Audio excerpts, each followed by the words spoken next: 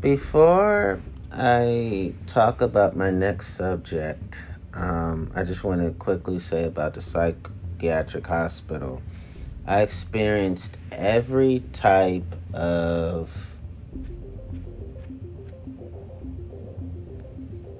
personality disorder, mood disorder, and mental illness that you can think of in the ward in terms of every type of thought, um, behavior, speech, state of heart, state of mind, state of emotions. I experienced all of the bad that one could envision regarding those with psychiatric disorders. I've witnessed all psychiatric disorders to the T in one ward. The bathrooms are unsanitary, so I never defecated in the bathrooms. I only pissed in the bathrooms, and that was it. And I would quickly flush, quickly wash my hands because everything was dirty, and I didn't stay long. And I remember a couple of times, a lot of the guys, I would calm them down, and I didn't spend too much time in their space. Would say, "No, you good, man. You can be in our space. It's cool." So I would spend time in their space, and they would say, "Man," one guy said, "Man, my mom, that bitch is an asshole, man, because she fucked up my childhood, and that's why I have to set foot up in this motherfucker." And I was caught up on some bullshit. Remember one guy saying that to me. It was two young guys, and we was cool kicking it. So that's what I wanted to say about the ward. And now I want to get to, that's all the ward memories that I've shared. They've all been shared. And now let's get to the painful part of my life in terms of all the rest of the crime, organized crime memories. So in the world of organized crime, I experienced ward protection. So I remember being around crime bosses, crime lords, dons, gang lords, kingpins, queen pins, prince pins, princess pins, godfathers, godmothers, and criminal masterminds. A prince pin is a boy who is almost a kingpin, but not quite. A princess pin is almost a queen pin, but not quite.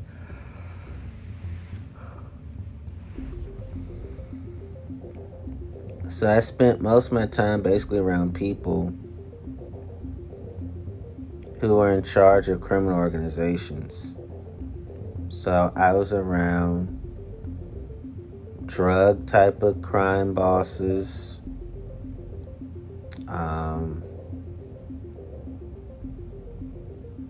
sex industry crime bosses, illegal lottery crime bosses, and human trafficking crime bosses. I spent the most time with sex industry crime bosses.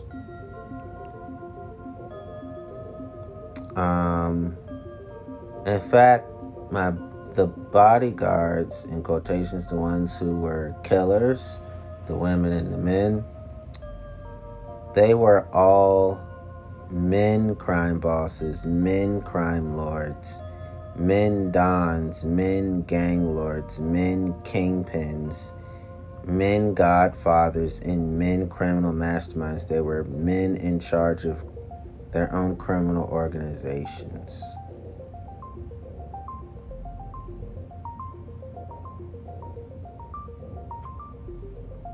And the women killers were women crime bosses, women crime lords, women dons, women gang lords, queen pins, godmothers, women queen pins, and women criminal masterminds. There were women in charge of their own criminal organizations. It was 50 killers apiece, so it's 100 killers. 50 women, 50 men, and the men and the women, they were crime bosses when it came to the sex industry, the human trafficking industry, and the drug trafficking industry, and the illegal lottery industry as well. I spent the most time with the women sex industry crime bosses.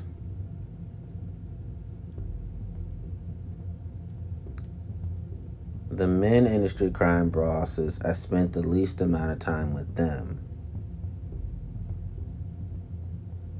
Between the sex industry crime bosses, I spent, in terms of each type of crime boss world, I spent the most time with the sex industry women crime bosses, and spent the least time with the men sex industry crime bosses.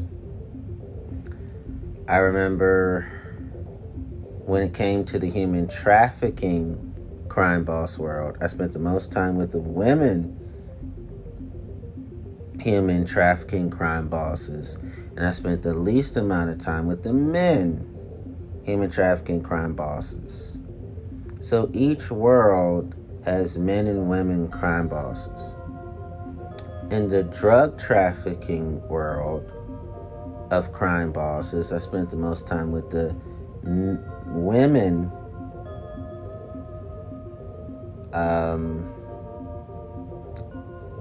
drug trafficking crime bosses, which means I spent the least amount of time with the men drug trafficking crime bosses.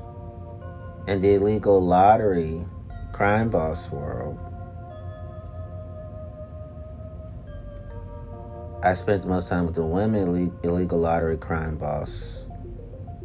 I spent the most time with the women illegal lottery crime bosses, and the least amount of time with the men illegal lottery crime bosses.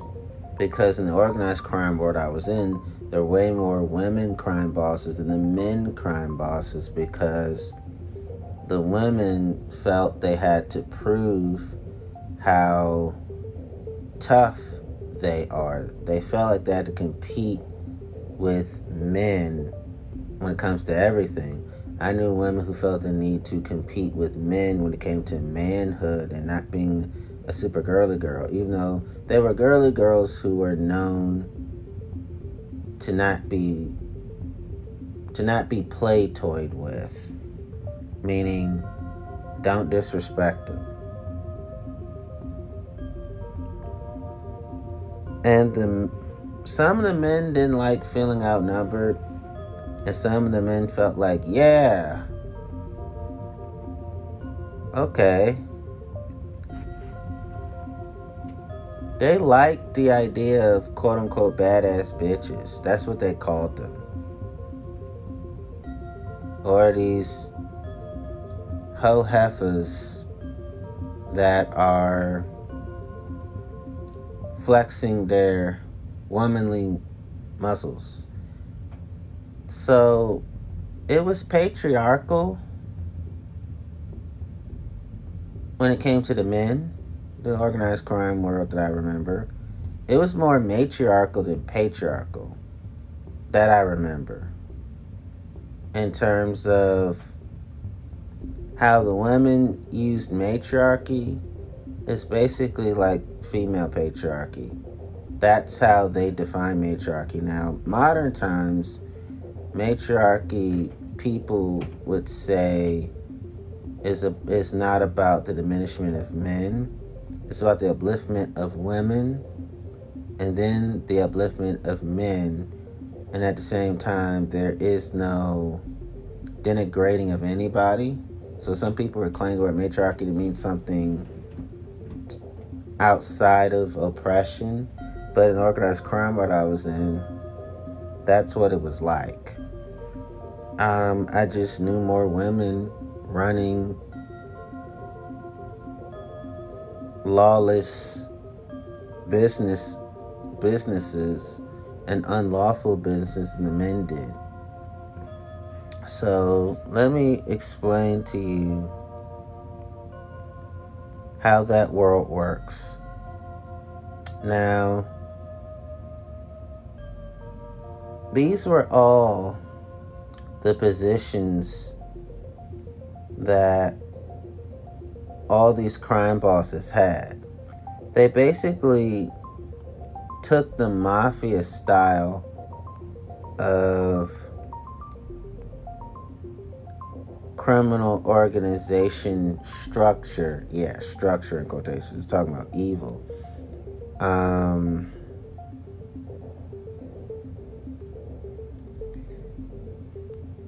So I remember that the bosses of all bosses, there were more women bosses of all bosses than men boss of all bosses, basically has been given by the media to the most powerful boss.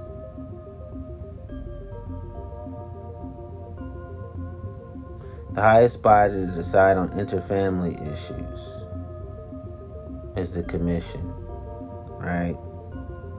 So I knew women bosses of all bosses more than I knew the men bosses of all bosses. I knew more women bosses than men bosses. The boss is the highest level in a crime family. I knew more women underbosses than men underbosses.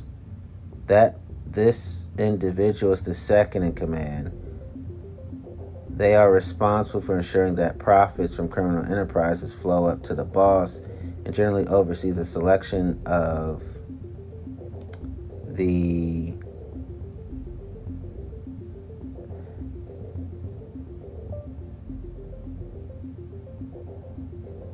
a captain and a soldier to carry out murders. The underboss may take control of the crime family after the boss's death. They keep the position until a new boss is chosen, which in some cases was the underboss. These are all the things I saw. Like, I knew criminals who structured themselves after mafia. So again, I'm reading to you things that they gave themselves these positions. They just didn't use all the Italian language. They took out the Italian language and said, okay, this is what we are. So I'm being honest about how I grew up. I knew more I knew more women right-hand persons than men right-hand persons. They usually say right-hand man, but we're talking about women. So I knew more right-hand women than I knew more right-hand men. So the right-hand man, I knew more female versions of that than the male right-hand men. So basically, that means a counselor to the boss of a crime family. The boss, underboss, and right-hand person constitute the quote-unquote administration. The right-hand person is third ranked in the hierarchy, but generally does not have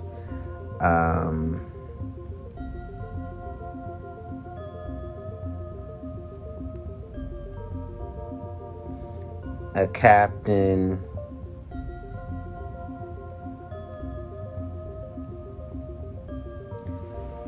does not have captains or soldiers working directly for them. Like the boss, there's usually only one right-hand person per criminal organization. Again, this is how I grew up.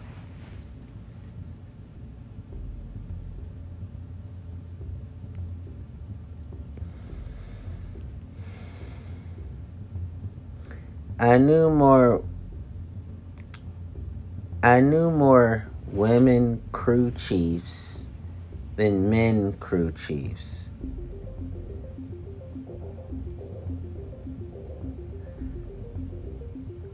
The crew chief may oversee as many soldiers as they can efficiently control.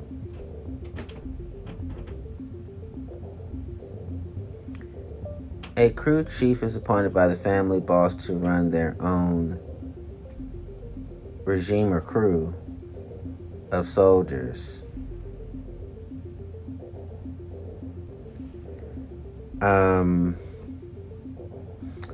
Each crew chief reports directly to the underboss, who gives them the permission to perform criminal activities.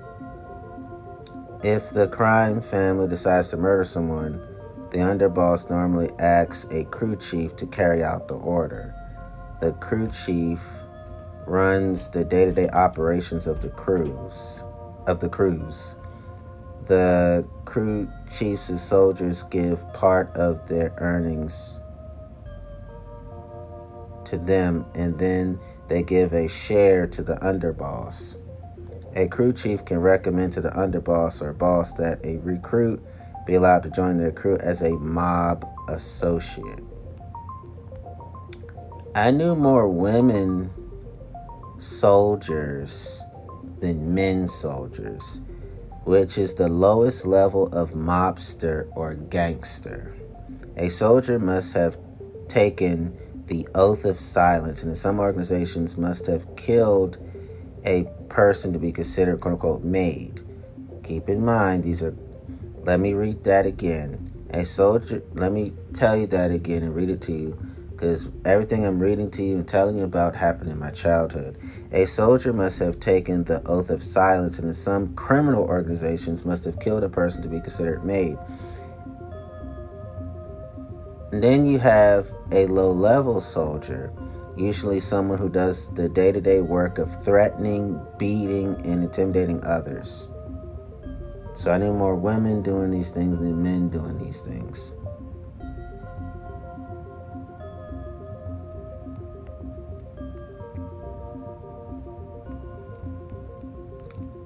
Lastly, I knew more women associates than men associates. An associate is a person who is not a soldier in a crime family, but works for them and shares in the execution of and profits from the criminal enterprise. Associates are usually affiliates of the criminal organization, but they may not meet all the requirements to officially join the criminal association officially according to organized crime standards, right? They have not yet been fully inducted into the criminal organizations, and thus they have not been promoted to the position of soldier just yet.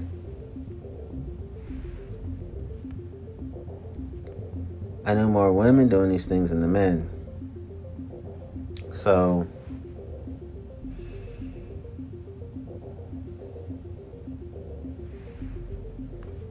I knew more women front bosses than men front bosses. A front boss is generally put into place to act ostensibly as the boss while drawing police attention away from the actual official boss operating behind the scenes. I knew more women street bosses than men street bosses. A street boss is often informally appointed or regarded by the official boss or by subordinates as the hands-on, street-level, actively engaged proxy or stand-in for the official boss, usually coordinating, controlling, and managing street operations on the behalf of an official boss who prefers to stay behind the scenes either by choice or to avoid police scrutiny. Street bosses are often particularly influential or powerful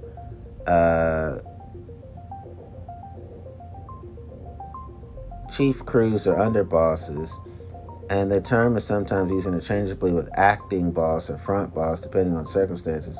When a boss dies, the crime family members choose a new boss from inside the organization.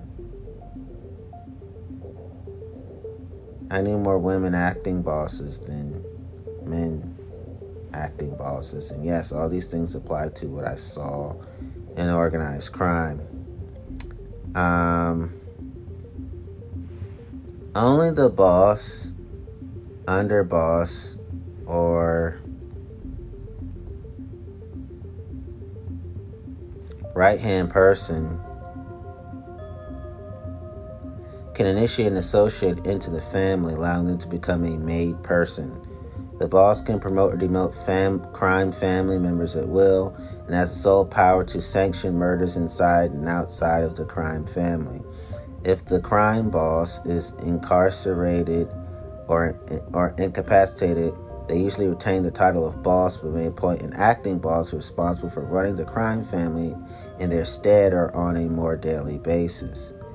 In addition to boss and acting boss, some families have at times officially or unofficially utilized the positions of front boss and street boss. Remember, the boss means person who is the head of the crime family and the top decision maker. I knew more women who were doing these things than the men, and the majority of the women were Black, Indigenous women of color, BIWOC, and Latinas. Very few were white women. And most of the people within the crime boss structures I told you about, most of them were Black, Indigenous women of color and Latinas. Very few were white women, talking about those working under the bosses of all bosses. That was true for the women. Most of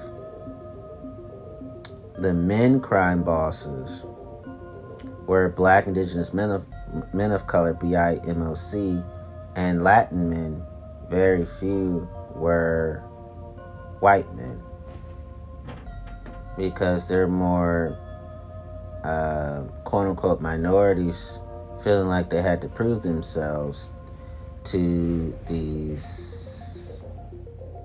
miscreants, felons, if you will. That was the particular organized crime world I remember growing up in. And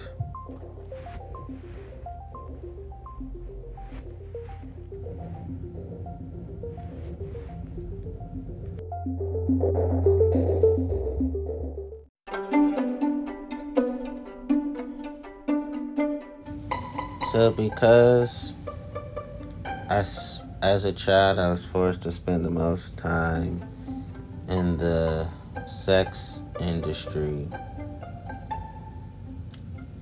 Of all the bosses of all bosses, meaning the biggest crime bosses I spent the most time with in terms of all the industries I told y'all about, I spent the most time with the sex industry bosses of all bosses.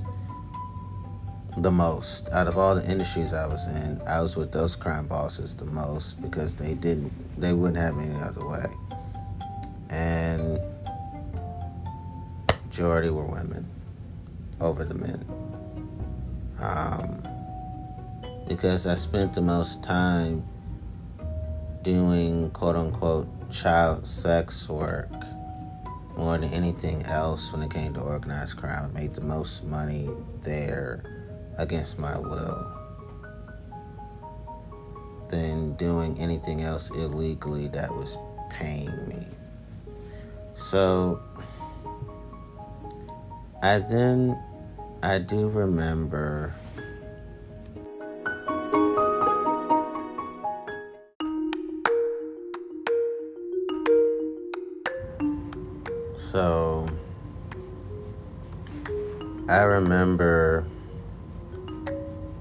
that when it came to the crime bosses, meaning the boss of all bosses,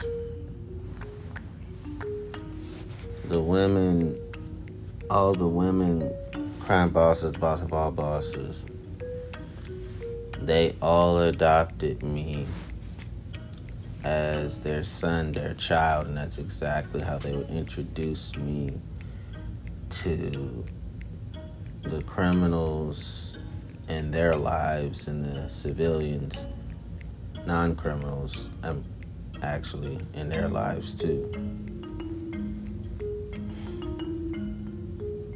In fact, to be honest with you, I knew women who owned, in the organized crime world, I knew more women who owned more pubs than the men.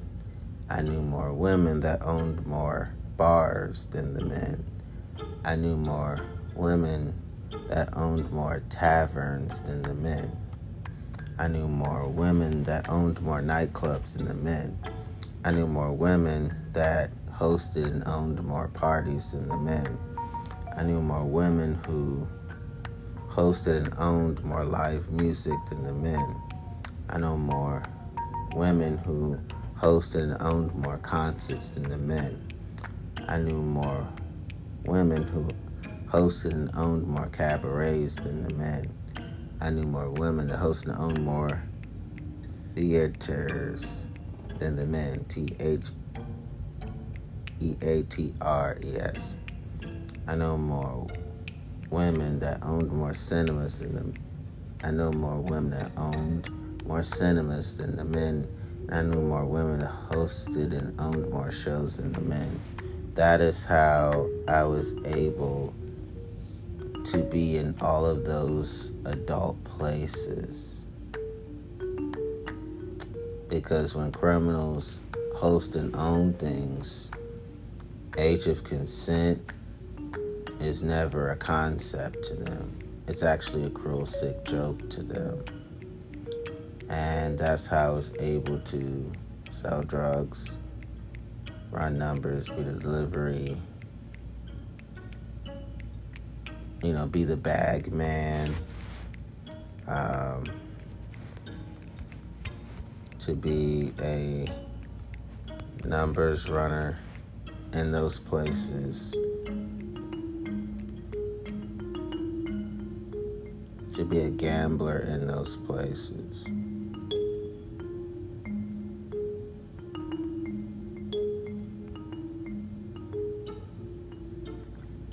To be a book maker in those places, to be a bag man in those places, to be a delivery boy and running man in those places,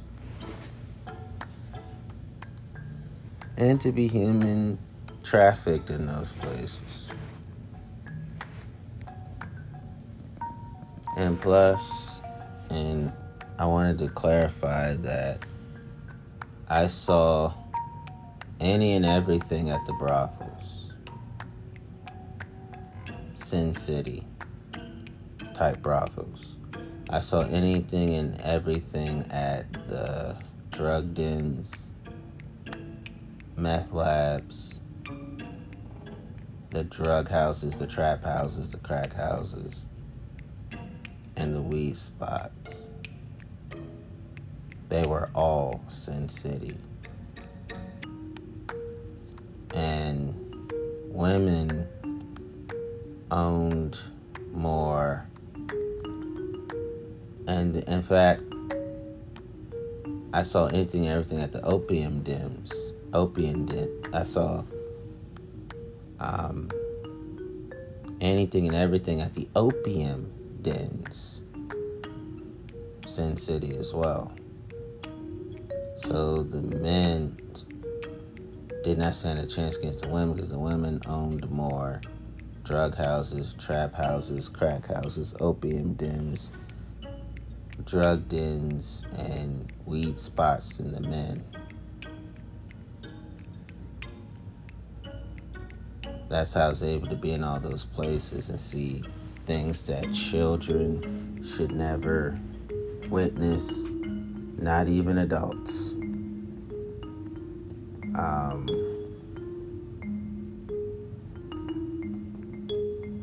I had a reputation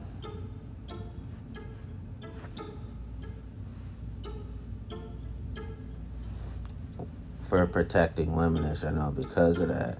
That's why the women crime bosses, the women bosses of all bosses, because remember, the women bosses of all bosses outnumbered the men bosses of all bosses when it came to each and every type of organized crime industry and each and every type of organized crime that you can think of.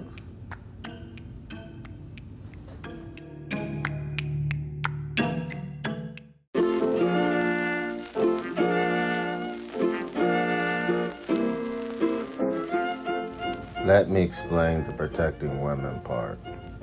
So the protecting women part was them saying, okay, them meaning the women crime bosses of all bosses and the bodyguards, in quotations, the 100 killers. They decided that I would no longer be protecting women all by myself. So what they did was, if they saw a woman be endangered and the same protection to the girls too, because I was protecting girls as well. So if they saw girls and women being endangered, they would handle it for me. That means if they saw a woman or girl facing street harassment or being called out of her name and it was obvious she did consent to it and that kept happening, the guys were never going to change, or any type of misogyny, and those guys weren't going to stop, the women crime boss of all bosses had their workers under them and their security team along with the killers. They killed those guys, beat up those guys, robbed those guys.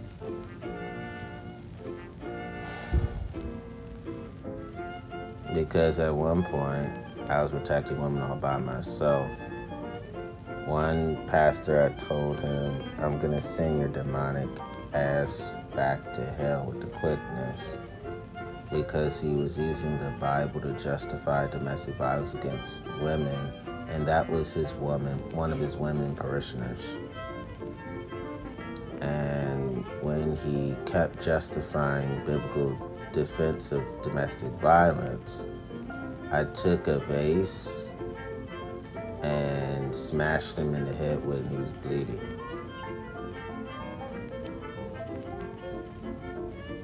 That was before all these type of people came along. It was just me protecting women alone. And so the women crime boss of all bosses and the women working under them, along with the women killers,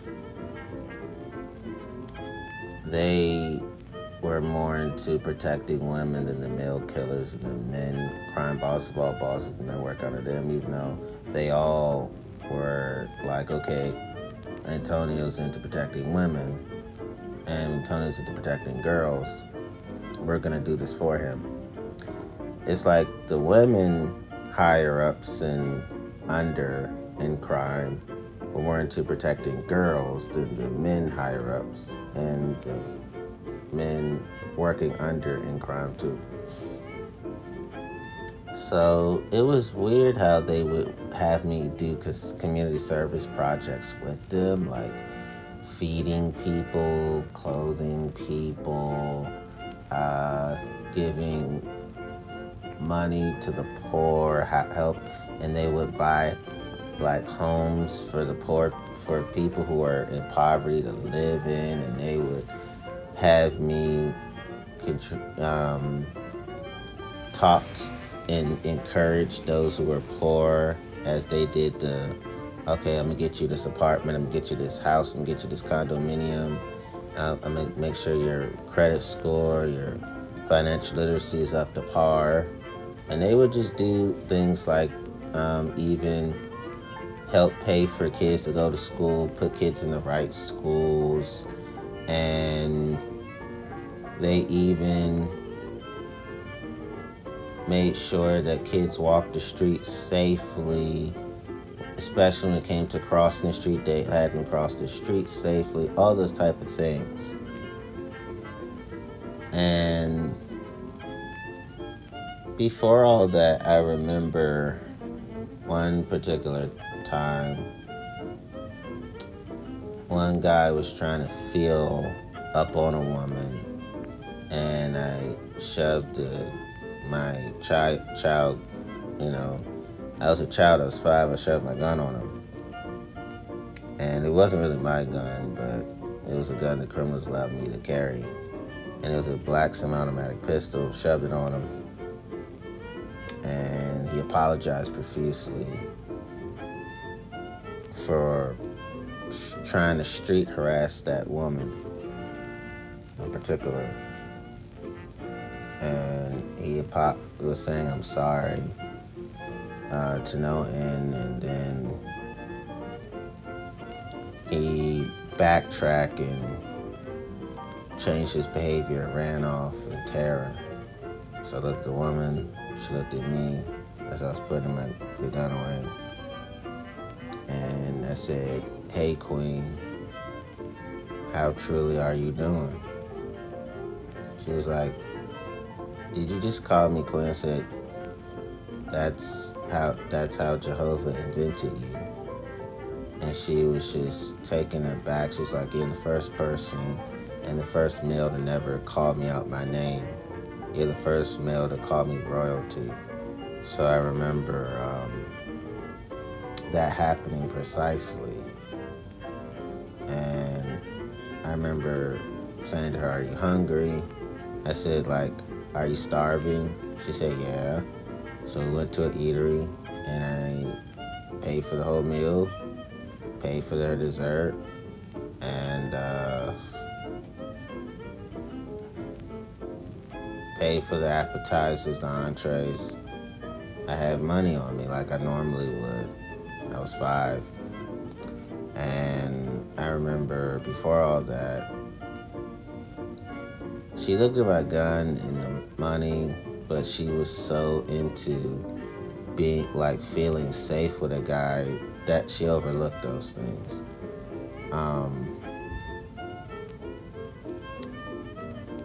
It was interesting how women in organized crime have a warped sense of empowerment, and that's taught to the survivors as well as the perpetrators, to have a warped sense of empowerment, even to the point of overlooking red flags and warning signs and hazardous signals too. So that's what occurred. So we ate together. I fed her, and I would lock arm in arms with women. She was one of them, and I called every woman queen, princess and queen. I called them. That's how I addressed every woman, and I did that with girls too. Remember with girls, I was 5. I would just, I would have women civilians make sure they got food and clothes and stuff like that. Make sure the women civilians would look out for them because I suggested that they should. And they took that as a command, so they looked out for the girls, protected them, made sure they were fine. Treated them nicely, treated them kindly. And I knew more women who owned more strip clubs, more sex industry type of venues than the men did. I knew women who owned more gay bathhouses, gay beats, and cottaging and bisexual bathhouses, BDSM environments, and sex clubs and sex shows and orgy parties, sex parties, swinger parties, more than the men did.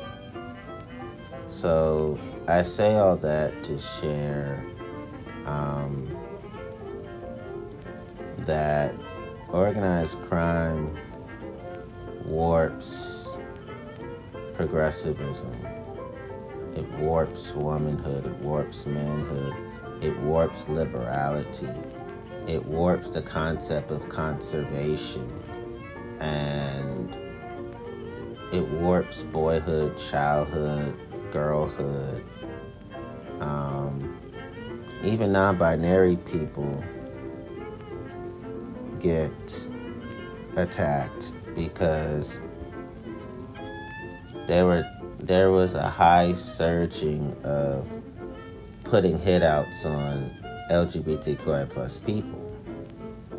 And when this part is all off the top of my head. I've been all off the top of my head for 10 minutes now.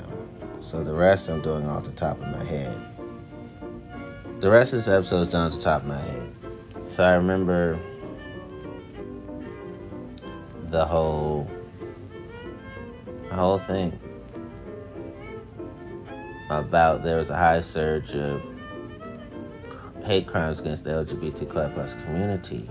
It was normal in the organized crime world to get paid to take out like queer people, for example. When I was forced to enter organized crime, all that changed. Suddenly, the rate of LGBTQI plus hate crimes is, financially speaking, it drastically diminished. Because I would tell dudes who would say around me, hey, I'll make sure that, and they use gay slurs against people. They use trans slurs against people. So then they would call them the name and they say what they're going to do to them profanely. My exact words to them, I said, I'm going to get my homies to murder you. If they end up dead, you'll end up dead. That was my child way of protecting LGBTQ plus community, and they will always call off the hits against LGBTQ plus people. So, and plus using gay and trans slurs around me, you are guaranteed a severe ass whooping from me physically. I was going to fuck your shit up. That's how it was back then for me. And to my knowledge, those same people are still alive today. Those who are queer, the gay, and the trans, bi people, lesbians, they're all still alive today as far as I know. I remember being very cool with the LGBTQ plus community at the time. Later on, I figured out we were members of the same community. Back then, I didn't know consciously. So I was always supportive of the LGBTQ plus community because there was nothing about them that screamed hell to me, and I still feel that way. I feel that way even more because I officially know myself to be a member of the LGBTQ plus community. And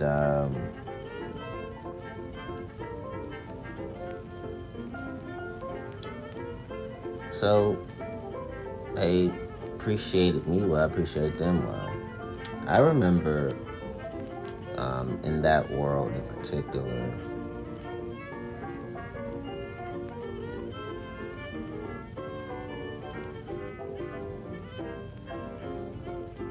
I had a tough time, mightily tough time, with understanding how to heal from all that. And I can honestly tell you this is how I figured it out. I decided that one of my careers is going to be I'm going to provide social justice to the law enforcement world and to the world of laws. Because as I have gotten older, I remember looking at crime shows as a way to better understand the organized crime world I was in. Because even though I was in it, I didn't have all of the technical terms that I do now.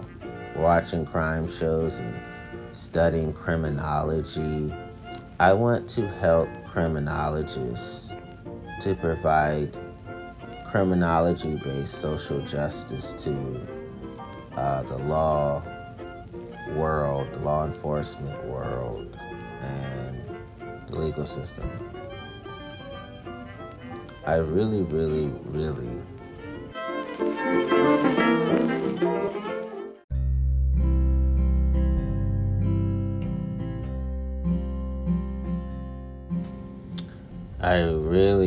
think about how, before I go any further, I want to say this. I knew more women who owned more strip clubs and sex industry places more than the men did.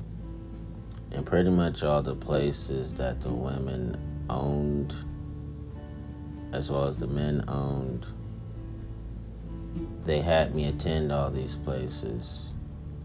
They had me do all of the illegal lottery, drug dealing, and being human trafficked in all those places. And yes, I was sexually assaulted in those places as well. And all those places were Sin City type places too. Now let's get back to what I really want to do in terms of healing.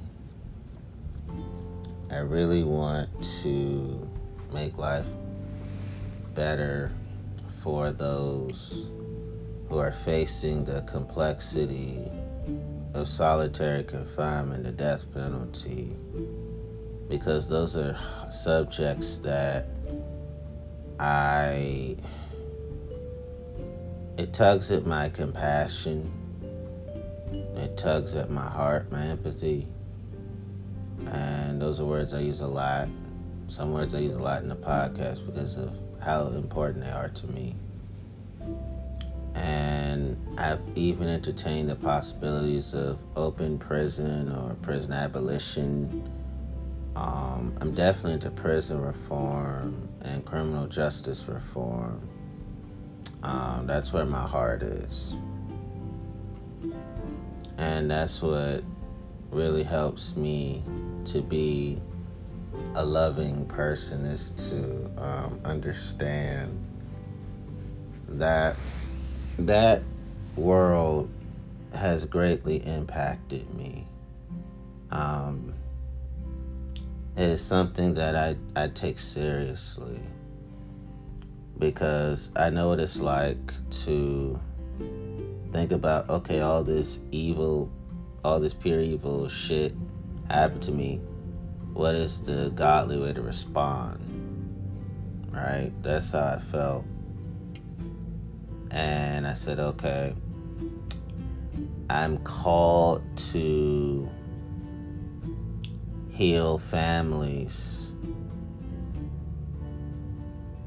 restore families, and help people have better relatives and help people have a chosen family. I know that's what I'm put on earth to do. I know that I'm put on earth to provide human rights to the legal system. I know I'm supposed to be doing that. So the reason why I'm telling these stories is, who knows, there may be inmates listening. People on death row may be listening. People who have been unjustly put into prison, like a Dr. Martin Luther King Jr. of our modern time, may be listening.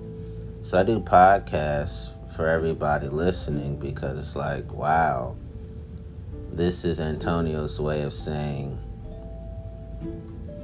the street life is a weak life.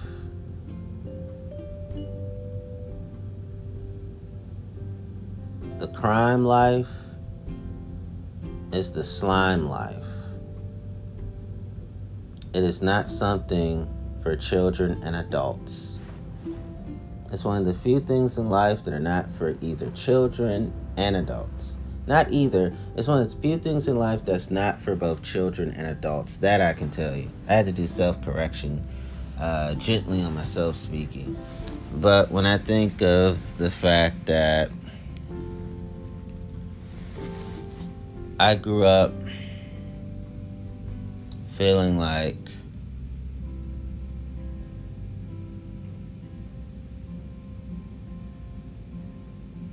I had to protect more girls than anybody else. It was lonely a lot of times, but I believed that God was with me. It was lonely protecting women, the LGBTQ plus community, a lot of times, but I believed that God was with me. It's amazing to have those women civilians look after girls. I suggested to them, I suggested to them, and they made it a command. They turned it to a command: feed them, clothe them, protect them, encourage them, make sure they have moral support, emotional support, the whole 9 yards.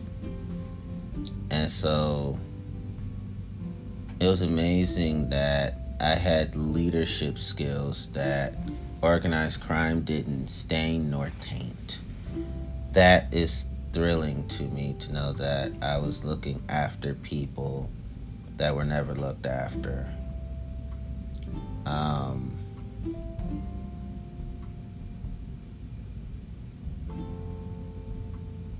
And to have, to tell that guy,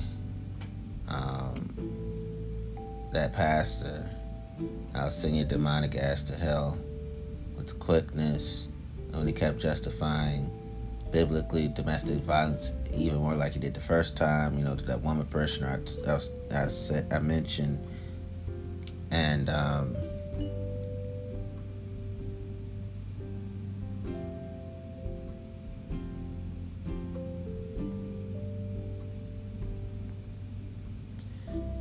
the vase thing, bust his head with it, cracked it. It made me think about how I've been put on earth to reform the world of religion. I've been put on earth to reform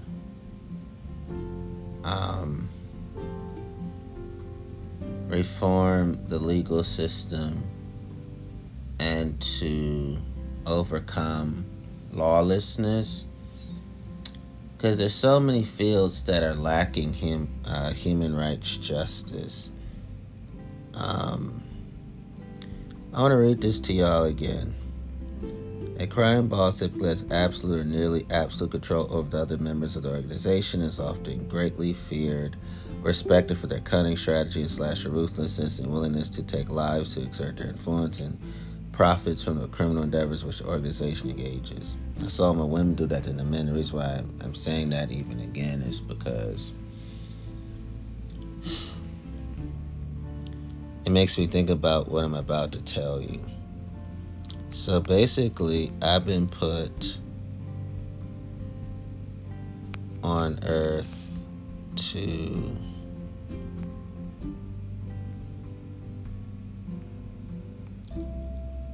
provide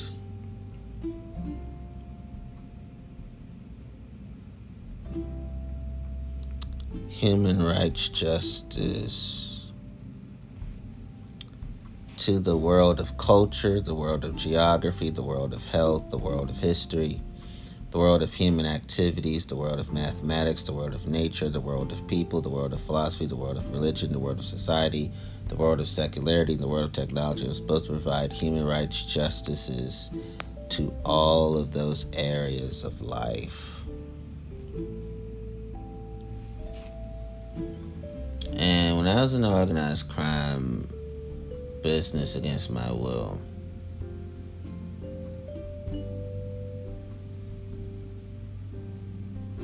what it made me think about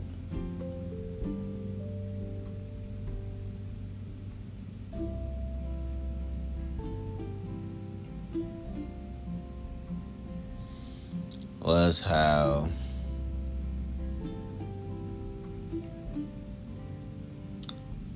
there are many people like me out there who have been, to live a life where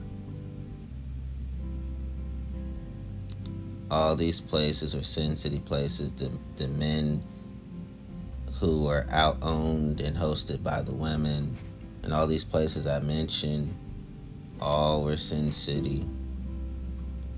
Las Vegas ain't got nothing on these places. That I can mention to you for sure.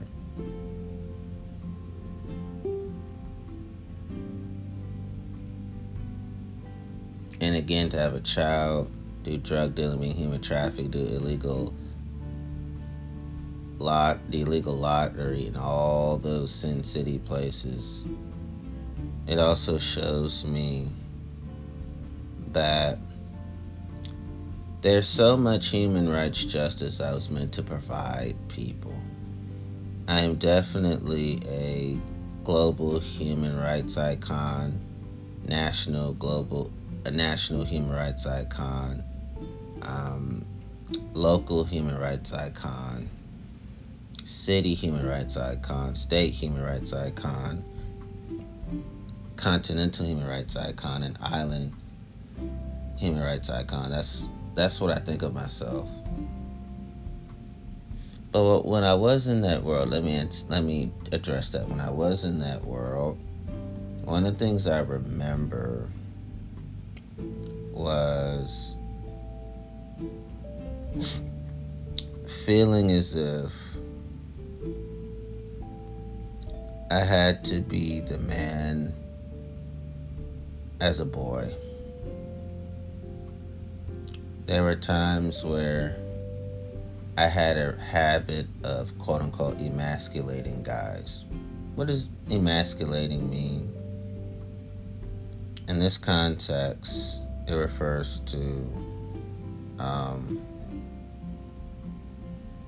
it would be women with men. So these women would see these men challenge me to street fights. For those that don't know what a street fight is,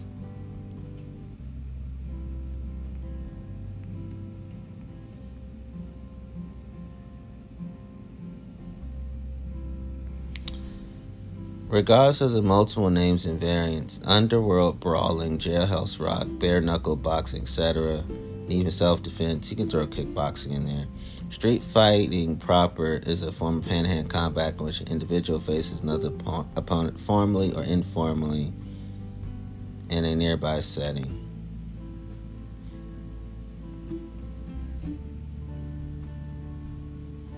And there are no rules in a real street fight.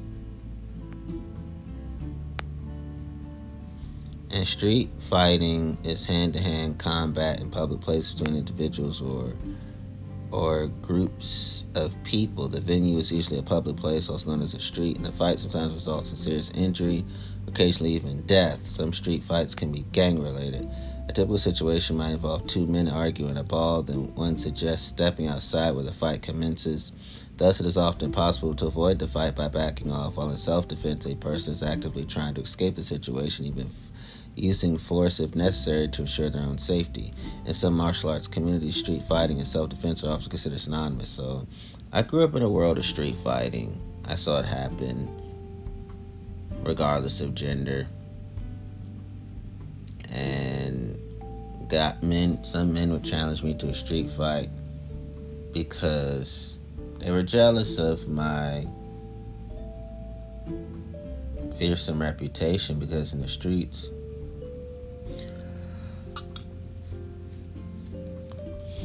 people were afraid of me because they thought that I was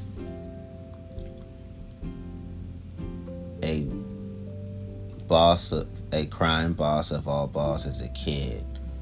It was scarier to them because they thought I was a kid running everything. So those guys wanted to challenge me street fight as a way of saying, let's see how hard and rough you are. Let's see how much of a man you are. And they would all be beaten down to a bloody pulp.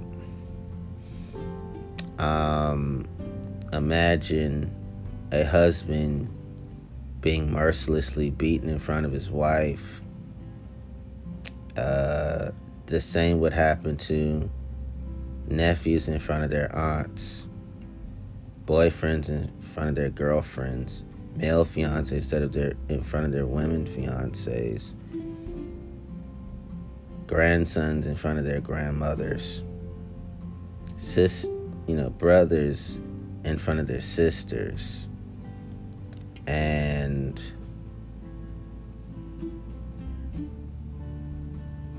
male classmates in front of their female classmates, or male coworkers in front of their female coworkers, or it could be male talk buddies from their female talk buddies. Just any type of relationship that women and men have together. Imagine, I'll throw one more in there. Men casual sex buddies from their women casual sex buddies. I would emasculate guys, in quotations, and at first the women let me beat them up, and then they would join in and beat up these guys with me too. It's like it would happen to sons in front of their mothers.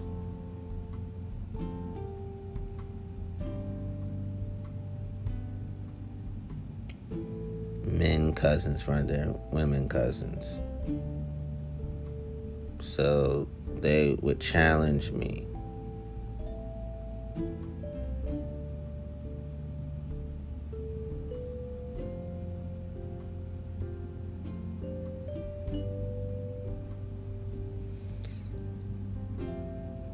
And they all got bleeding to a bloody pulp by me.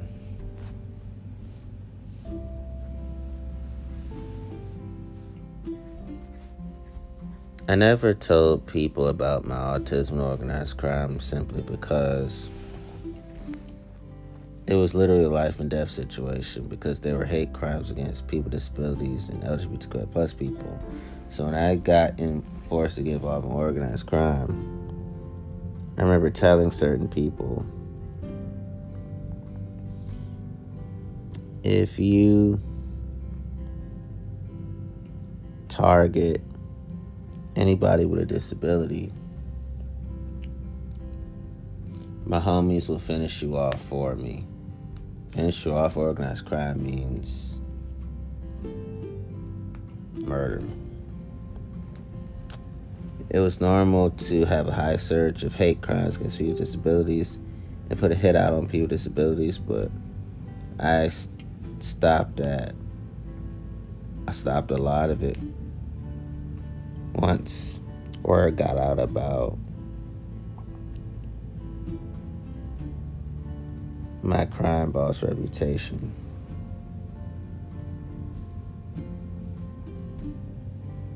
So they called off all their hits against people with disabilities, just like they did with people who are LGBTQI+.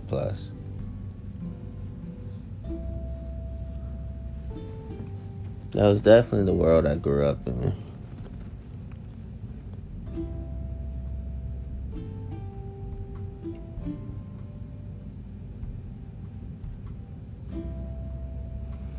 And I just want to add that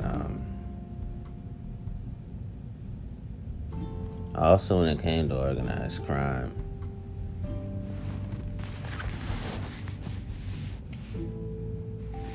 usually I was successful at leading women to safety quietly, getting away from situations. Some I couldn't. So I had to get physical with those guys. So the people with disabilities, I went to school with people with disabilities, and I knew people with disabilities outside of school, so we were tight. I never thought of disability as a bad thing because nothing about them screamed, I ain't good at shit. In fact, they had the best self-esteem I knew between them and the so-called able-bodied people.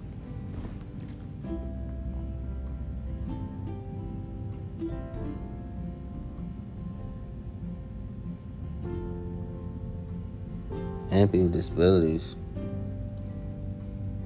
bring out the patience, the camaraderie with people, and makes them treat themselves and others in those ways too. That's how well it is. So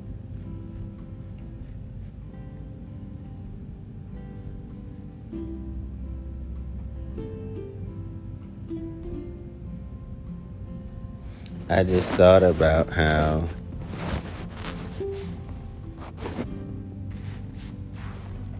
for me, I look forward to being the change that I seek, and I'm proud of myself for telling all these stories.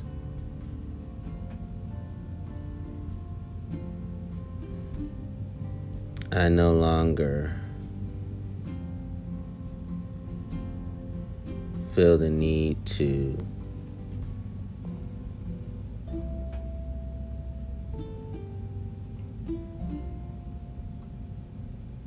accept anybody calling me family willy-nilly. No, those days are over.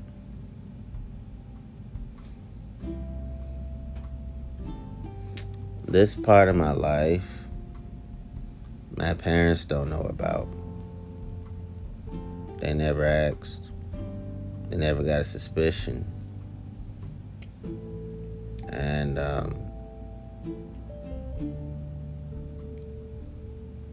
if I told them, they wouldn't even have it in them to fully address it because they don't do that with their own individual issues.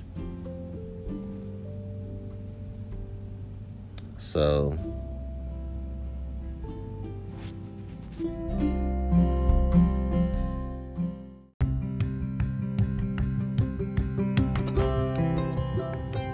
to be honest with you, organized crime has all these characteristics of a cult. Authoritarian control. Cultism hinges on encouraging maximum dependency. People in the cult must feel incapable of living an individual life outside the norms of the group. These beliefs often go hand in hand with a worshipful attitude toward the group's authoritarian leader. Extremist beliefs. Cult members hold to very dogmatic and extreme beliefs. They also are unable to question these belief systems without fear of reprisal or punishment from the leader or other group members. Isolation from society. As soon as new members join a cult, other adherents work hard to isolate them from family members and friends. This helps fulfill the mind control aspirations of the leader. It also creates a hive mind of sorts between the new person and the other members. Veneration of a single individual. Charismatic leaders are often at the center of most cults. They adopt the beliefs of the charismatic leaders to fulfill their requests. So, organized crime has all of those characteristics. So, I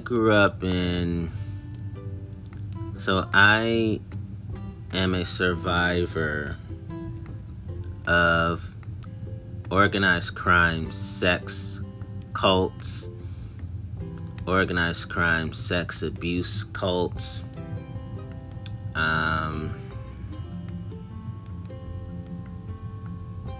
organized crimes, polygamous cults, organized crimes, racist cults, organized crimes, terrorist cults, organized crimes, political cults,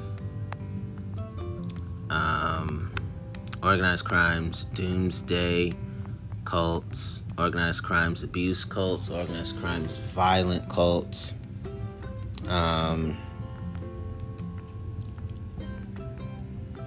organized crimes, destructive cults. In a destructive cult generally refers to groups whose members have, through deliberate action, physically injured or killed other members of their own group or other people. Organized crime is its own destructive cult.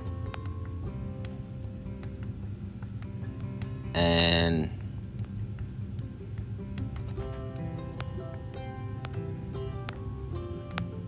I want to say that cults that teach and practice polygamy, marriage between more than two people, most often polygyny, one man have multiple wives, have long been noted, although they are a minority.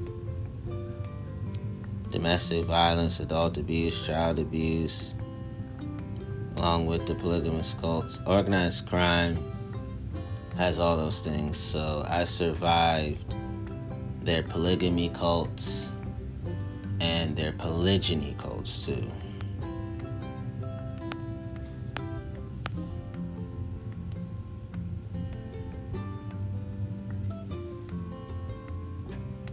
And I survived their terrorist cults because those people had 9 criteria for people with narcissistic personality disorders. So I survived all these type of cults. Pretty much each and every crime is its own cult, and I survived each and every crime that you can think of, and the ones that actually exist, that too. So I just wanted to say that the days of me being forced to rob people and give them their stuff back due to the traffickers and pimps ordering those things, even though they didn't like it when I gave the stuff back that I robbed, I was that nice. I still am. Those days are permanently over forever. And as just for everything I mentioned in my heart, I just want to say on record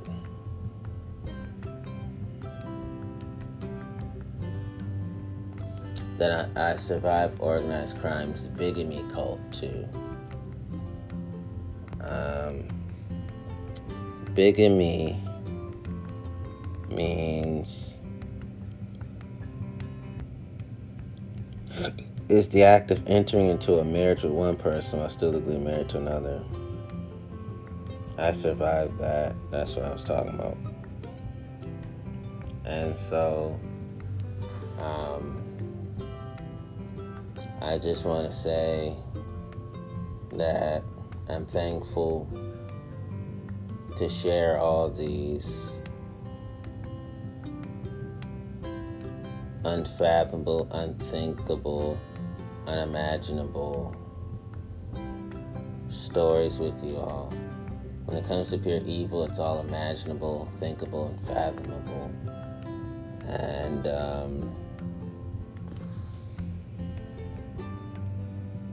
there's more I want to say about cults.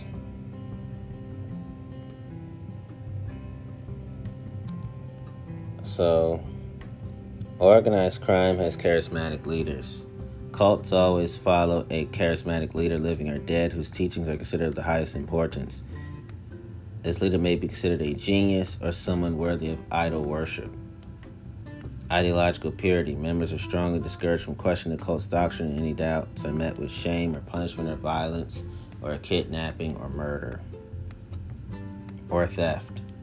Conformity and control. Cult leaders often exercise an extreme degree of control over members' lives, including dictating what they can wear and eat and what kinds of relationships they can have.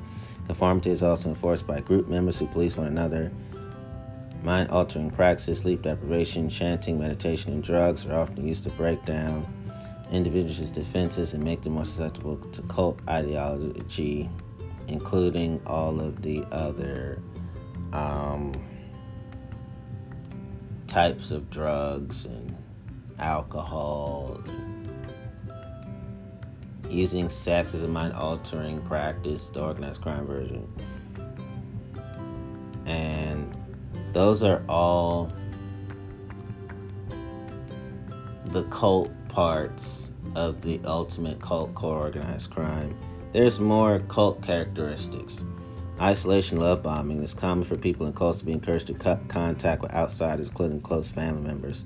Within the cult, new members are often subjected to love bombing, a practice where new initiates are showered with love and praise to bring them deeper into the cult and foster a sense of belonging. Us versus them mentality. Cult members are often encouraged to see the cult as superior to life on the outside and to feel that those outside the cult lack understanding or insight. All those things are cult characteristics within the organized crime cult that it is. Apocalyptic thinking. Preparation for a supposed apocalypse or cataclysmic event is a major characteristic of many cults, especially, cult religions. Organized crime's version of apocalyptic thinking is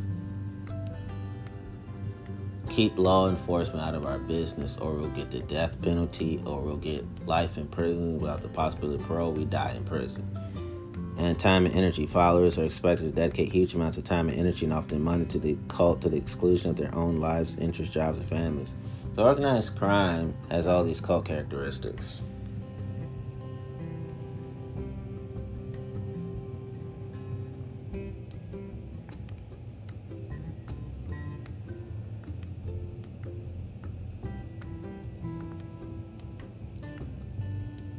What is a cult?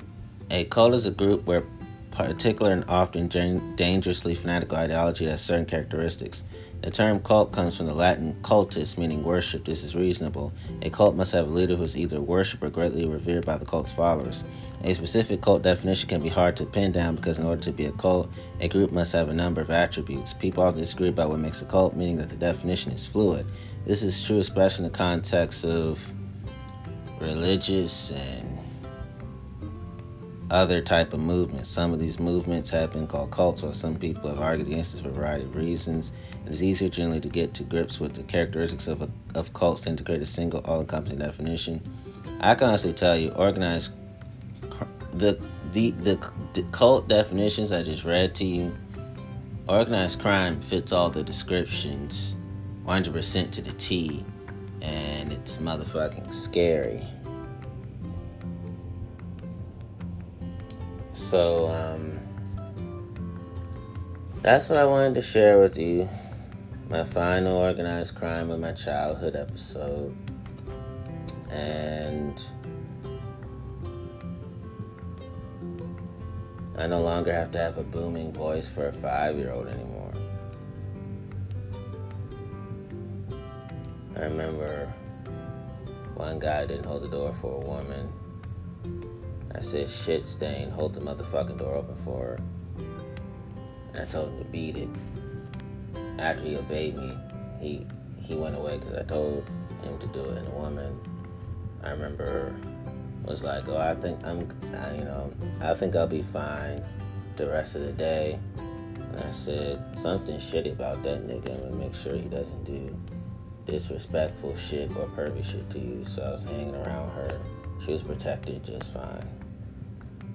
Because I remember saying to her, he's gonna do some male big shit to you again.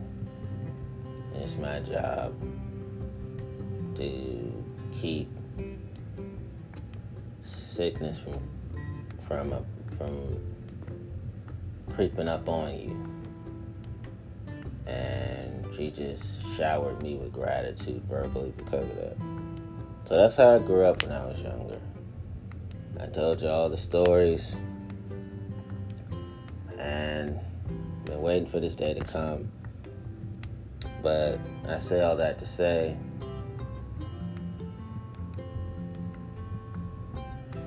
I'm going to end with this. This is the best way to conclude the episode.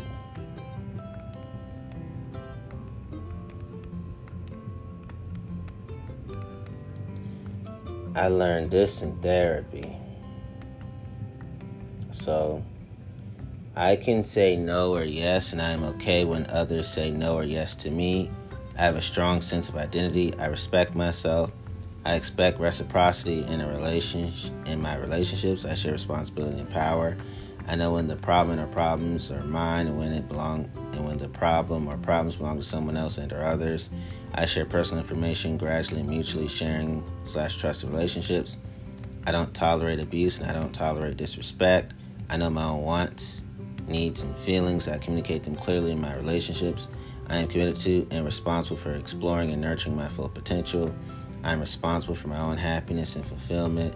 I allow others to be responsible for their own happiness and fulfillment.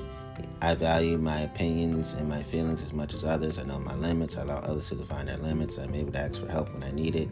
I don't compromise my values nor my integrity to avoid rejection because I live a life of healthy boundaries.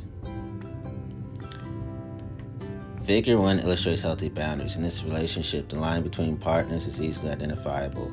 They are, for example, I'm an independent being, yet I'm close enough to be connected to